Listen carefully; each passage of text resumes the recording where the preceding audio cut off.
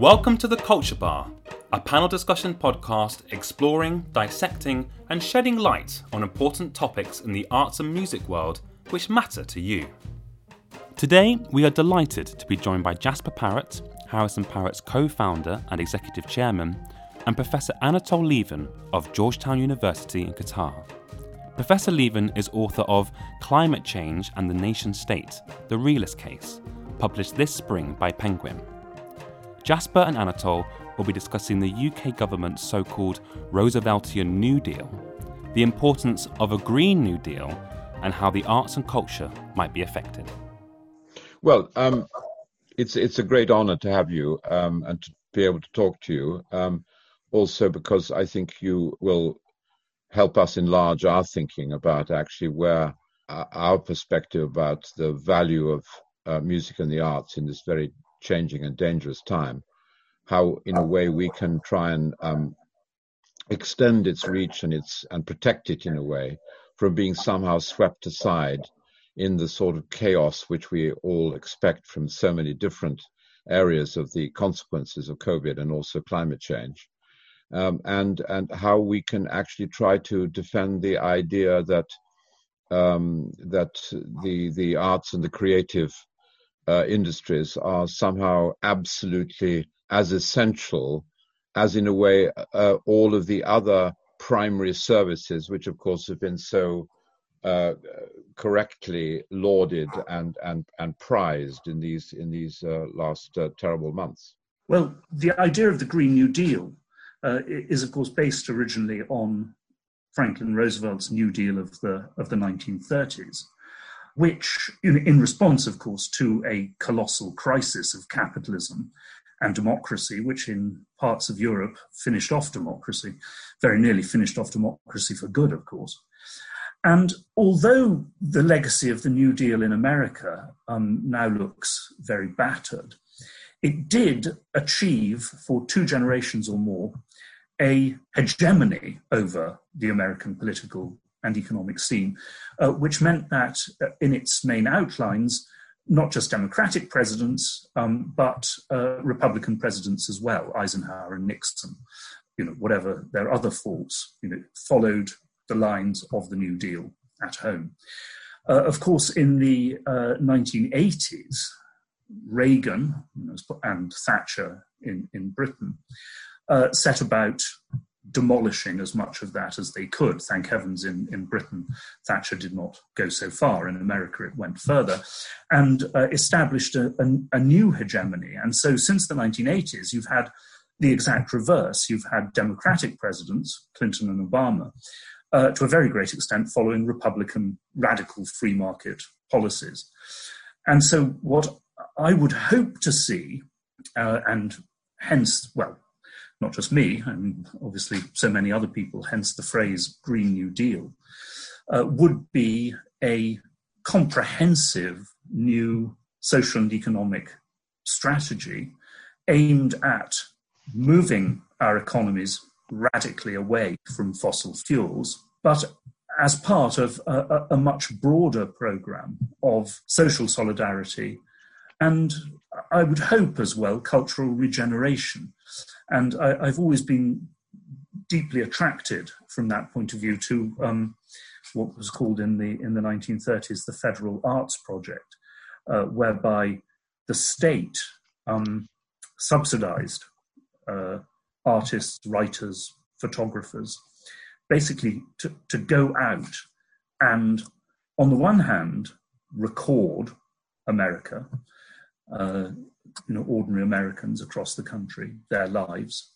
But on the other hand, this was also very much geared to the idea of art in the service of society. In other words, not art for art's sake, not simply individual creativity or not, but an art which was explicitly supposed to enhance the life of communities. Obviously, in the context of a Green New Deal, I would hope that this would also be linked to not perhaps a new idea of nature, but to regenerating older ideas of the our fundamental links to nature and our duty to protect nature, and the central importance of the environment, the natural environment, to individual human happiness and well-being, and the happiness and well-being of our societies.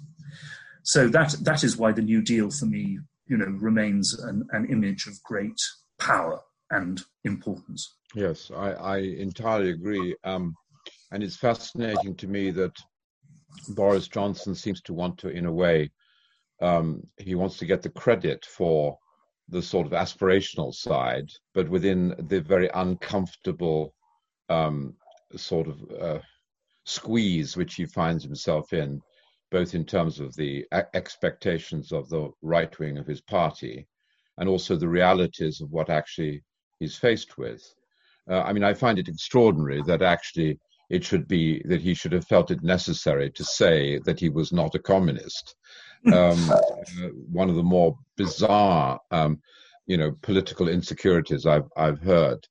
But one thing that what you've just said made me think about was that, am I right, do you think, that in the United States, for instance, the sort of idea about the green side of the New Deal, or the relationship with nature, actually carried over and continued quite a lot more strongly than we sometimes know? There were all of these sort of communities and arts associations and training grounds for artists in sort of beautiful mountain sites. I can't remember, I saw there was one wonderful exhibition at Tate Modern about sort of textiles and about getting back to the sort of natural side of actually creating an environment, and also an art form based upon nature. The Taos School, for example. That's right, exactly, yes.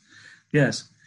Well, that's why another argument in my book is that in the struggle against climate change and defense of the environment more broadly, the environmentalist camp, or the left-wing environmentalist camp, should not reject natural allies on narrow ideological grounds, because there have been all these warnings on the left about eco-fascism, and some of them are legitimate, but sometimes it seems that even the most moderate English or American conservative who loves the national landscapes of their country and wishes to preserve them is somehow suspect and on the way to being a Nazi. The Sierra Club is not like that. Now, one may well have criticisms of the Sierra Club for its elitism and, let's face it, very much an upper middle class organization. But if, as I believe, climate change is a truly dire threat to the future of humanity in general, and individual countries as well, then this requires a collective effort, and people need to prioritize that threat, and not, of course, abandon their other differences, but put them second. And that's what priority means. And climate change for me is not just a priority, but pretty much the priority for the generations to come. Not the only one, but priority means something comes first. Well, I think I entirely agree with that. And it seems to me that in some ways now, despite all of the sort of financial and other challenges, it seems to me that there is no choice. That there is no better time. There will be no better time, for instance, to create the opportunity for employment and for a change in society, for instance, by making it possible to replace all of the gas boilers around the country. This seems to me to be so essentially urgent and so achievable in that context, and it'll never happen again. And if we don't do it now, we will miss one of the greatest opportunities. I absolutely agree. And, the updated paperback edition of my book coming out next year is going to, make that case really strongly. And, I'm obviously trying to write wherever will publish me at the moment about that, because absolutely, we will need to get over the effects of the pandemic. We will need, a massive program of public investment. And yes, I mean, this is the perfect opportunity to turn this, into both, a massive job creation program, which will be necessary, but also to transform our economies in a green direction. And of course, what we must not do is do what the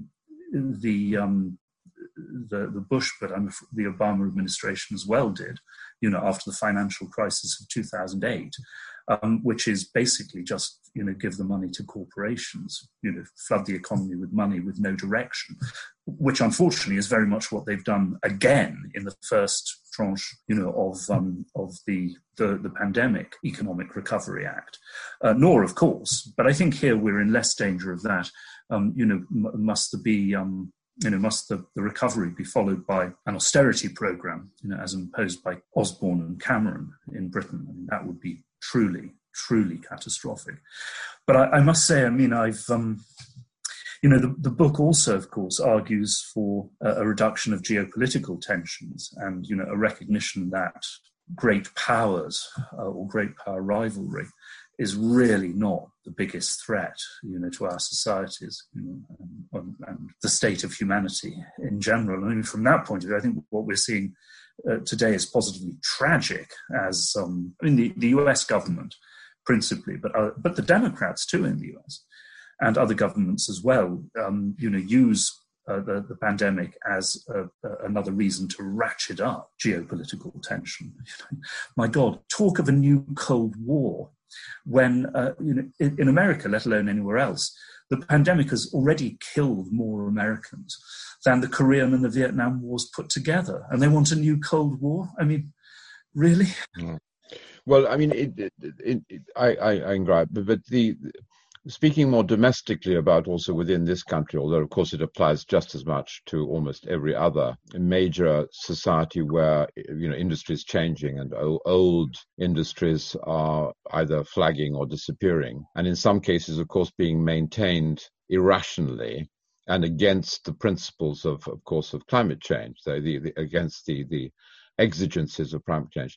But, I was thinking back to the sort of Mrs. Thatcher and in a way the consequences of the reduction of all of the mining world and everything else. And it seemed to me that this was one of the very greatest failures of what I would describe as the societal responsibilities of government, which was that there was nothing offered in return. Essentially the only offer was that you leave where you've been brought up and where your family is and go and find something which you're not trained to do in some foreign, I don't mean abroad, but some other place. And I think that the consequences of that rest with us. And of course, that's probably one of the reasons for the political upheaval recently. And I wonder whether this isn't also going to repeat itself in the sense that there will be a sort of money for shiny new mobile activities, which could just as well take place in London or Manchester. But actually nothing will be done in order to foster the genius of the various different places and what actually can be done in order to restore the communities and to make a wider sense of the satisfaction of living in a more rural and a less centralized environment. Yes, I entirely agree. I mean, the coal mines had to be shut for economic reasons, but also, as we would all agree, for ecological reasons, in the battle against climate change. But the failure to look after the people who suffered, the entire communities, the entire regions of the country which suffered as a result, was morally shameful. And it's not as if, doing something about this is some wild, radical impossibility. If you look at what the Germans did in the Rhineland, Nordrhein-Westfalen, after closing the coal mines there, they haven't closed them all, unfortunately, but there was a much, much greater directed effort to maintaining those communities, to replacing the lost jobs. in the case of the coal miners in Britain, there was you could say, a patriotic argument for this as well, because after all, it was coal, unfortunately, but it was coal which powered the growth of the British economy originally, and which also, of course, powered the British economy in both world wars. And also, of course, if you look at the casualties of coal mining in the past, the number of coal miners who died either directly, from disasters, or, of course, from the health effects of mining. These were communities which made, I mean, they didn't see it that way, but they made a tremendous sacrifice, for the sake of the country. And I think it's part of, a sense of national moral contract that the state, the community as a whole, owes something in response. So yes, I would say at present, politically, but also to a degree morally, it's absolutely essential that job creation, as part of the Green New Deal, should go first, as far as possible, to those areas which are going to suffer as a result of the abandonment of fossil fuels. Because, one sometimes finds, I have to say, a somewhat disquieting feeling or impression. We're talking to some environmentalists that basically, people in West Virginia can go to hell. They're all hicks and hillbillies, yep.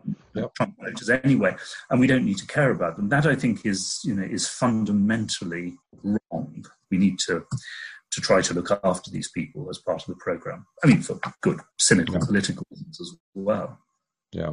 What you just said made me think that there's all this discussion at the moment about statues and everything else, and but on the other hand, one could make a case for that the three crucial elements in the building of the British economy and empire were slavery, coal, and opium.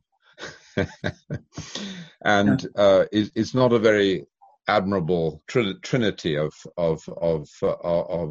things, and actually, of course, what I feel is the fact that after that there has been so little in the sense of, again, responsibility for the damage that has been caused, and the sort of sense of recognition, if you like, of how things could be done and should be done better and differently. There's one point I would very much like to talk to you about, because you, in your writings, you've been, I think, if I don't misunderstand you, you have been quite a strong advocate for what I would describe as the national unit, and in a way through it, the sense of, I don't know whether you describe it as patriotism or of engagement with your own community as opposed to the other. I have to say I feel very differently about that. It may be to do with how I was brought up and where I was born and my early life, etc., etc. But and also perhaps a little bit cynically, I'm reminded of what Samuel Johnson said. Last refuge of the scoundrel. That's right, exactly. Although he was rather more polite about the patriot as opposed to patriotism in his dictionary, where he described it about somebody who loved his country. But at the same time, I do worry desperately about the fact that there is this sort of cult at the moment of the idea of us against the other, and that I think that one of the victims of that is also, of course, the cultural world and the creative world, and I'm one of the few remaining old timers who was actively involved in the pre-single, the mobility of labor of when it came in, and I remember so clearly how negative this was, of all of the quotas and the permits and the bureaucracy and the negativity about the other, and just having seen what an incredible flowering has come right across Europe and indeed the world, but particularly between Britain and Europe, and how much we have gained from access to a much more generously funded market and activity than we have ourselves. It is terrifying to me, because the politicians of the day and the civil servants of the day, none of them experienced that. They don't remember that. They don't know about it. Yeah, I mean, like you, I regarded Brexit, of course, as a catastrophe. It should be remembered, though, that the vote for Brexit, I mean, absurdly, in logical terms, but was very heavily driven by anxiety about immigration. Right. So one cannot simply ignore the fears that exist, or if one does, one's liable to pay a terrible political price. I mean, on the patriotism business, I mean, what I always say is, I mean, except for the environmentalist side and climate change, which obviously didn't exist, or rather wasn't seen as a threat then, I mean, I'm basically a mid-20th century social democrat, Labour Party, if you will. And I always point out to people that Clement Attlee would not have seen patriotism as in any way a dirty word or a bad thing, nor would anyone have blamed Clement Attlee or his whole generation for being patriots. This was seen as something that a progressive social democrat, moderate socialist could perfectly well be, without, of course, implying that this involved chauvinist hostility to anywhere else, racism. I mean, of course, there was a lot of racism around, but it wasn't inherently tied to that. And so I would say that there is the possibility, in the progressive tradition, of patriotism in the sense of a particular attachment to your own society, and above all, and I think this is critical, a sense of responsibility to your own society, a primary sense of responsibility, which does not, in fact, imply hostility to others, or let alone, my God, an aggressive, external program. I mean, the reason I stress responsibility is that, by the way, I mean, I should say that this is a position that I myself, came to somewhat unwillingly. I think two things. One, I have been struck, I must say, during my time first as a student living in different countries, then as a journalist, a foreign correspondent for many years, and then, as an international researcher, I have been struck by the immense gulf between Western language of responsibility for other parts of the world and, in so many cases, the radical lack of a real sense of responsibility. Because, in the end, these places are far away. People don't know much about them. They don't understand them, that's for sure. But also, it must be said, including some of our aid officials, they cannot really be bothered, to go and really live there and understand them, at least if this is going to involve, real sacrifices and risks. Whereas I do feel that there is more of a chance of pinning people to a real sense of responsibility, in other words, a sense of responsibility which involves action, when it comes to their own societies. And one can also judge them accordingly. Whereas, if, how many of us really could judge in practical terms, the effects of British aid in other parts of the world? Well, partly because it's been much too small to do any real.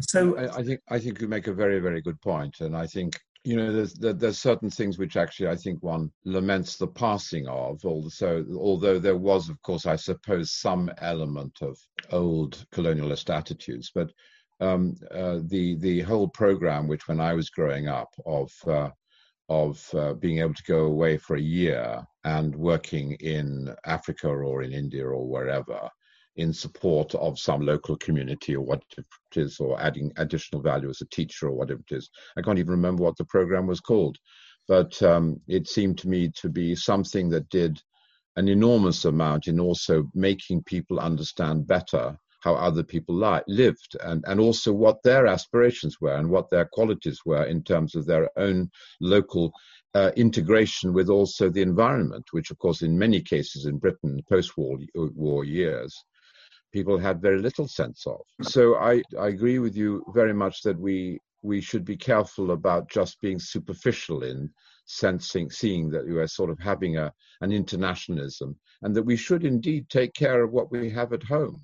I remember what you were talking about, Attlee, but Jenny Lee was by far, I think, the most visionary sort of what you might call cultural secretary, and who did things and achieved things, even though she had no personal sort of engagement with many of the things that she did. She just knew it was really essential for society. Yes, exactly. She had a deep social sense, and a sense of how the arts could contribute to, society, to the community. Yeah. That, I do feel, in an era of dead sheep, Damien Hirst and company, and Jeremy Coons, restoring some of that in the world of the arts is, a sense of responsibility to your society, and just to, not just to your society, but to humanity, to do something for people is really important. And it gives, I think it's not only important to society, but I also think it gives a real focus as well to art and literature, which otherwise is perhaps liable to just, wander off into, at best personal obsessions, but of course some rather more into Saatchi and company, not art for art's sake, but art for plutocracy's sake, art for speculation's sake. Yeah. No, I think also with regard to, the Green New Deal and the idea of climate change, I think there are very strong parallels with the creative world of music and the arts, and actually of education. I think that we have a very it's not only in this country, and maybe it's also because there is a lack of responsibility again, but we have such an astounding lack of leadership and lack of actually willingness of people who are, in a sense, the primary agents, if you like, for advocating the values, how timid they are, how little they stand out. I've been so frustrated by this in the since middle of March, is how few, people who have power of communication, how few people have stood up and said, this is something which is absolutely as important in our society as anything else. And people are afraid to say that because they think somehow that by doing so that one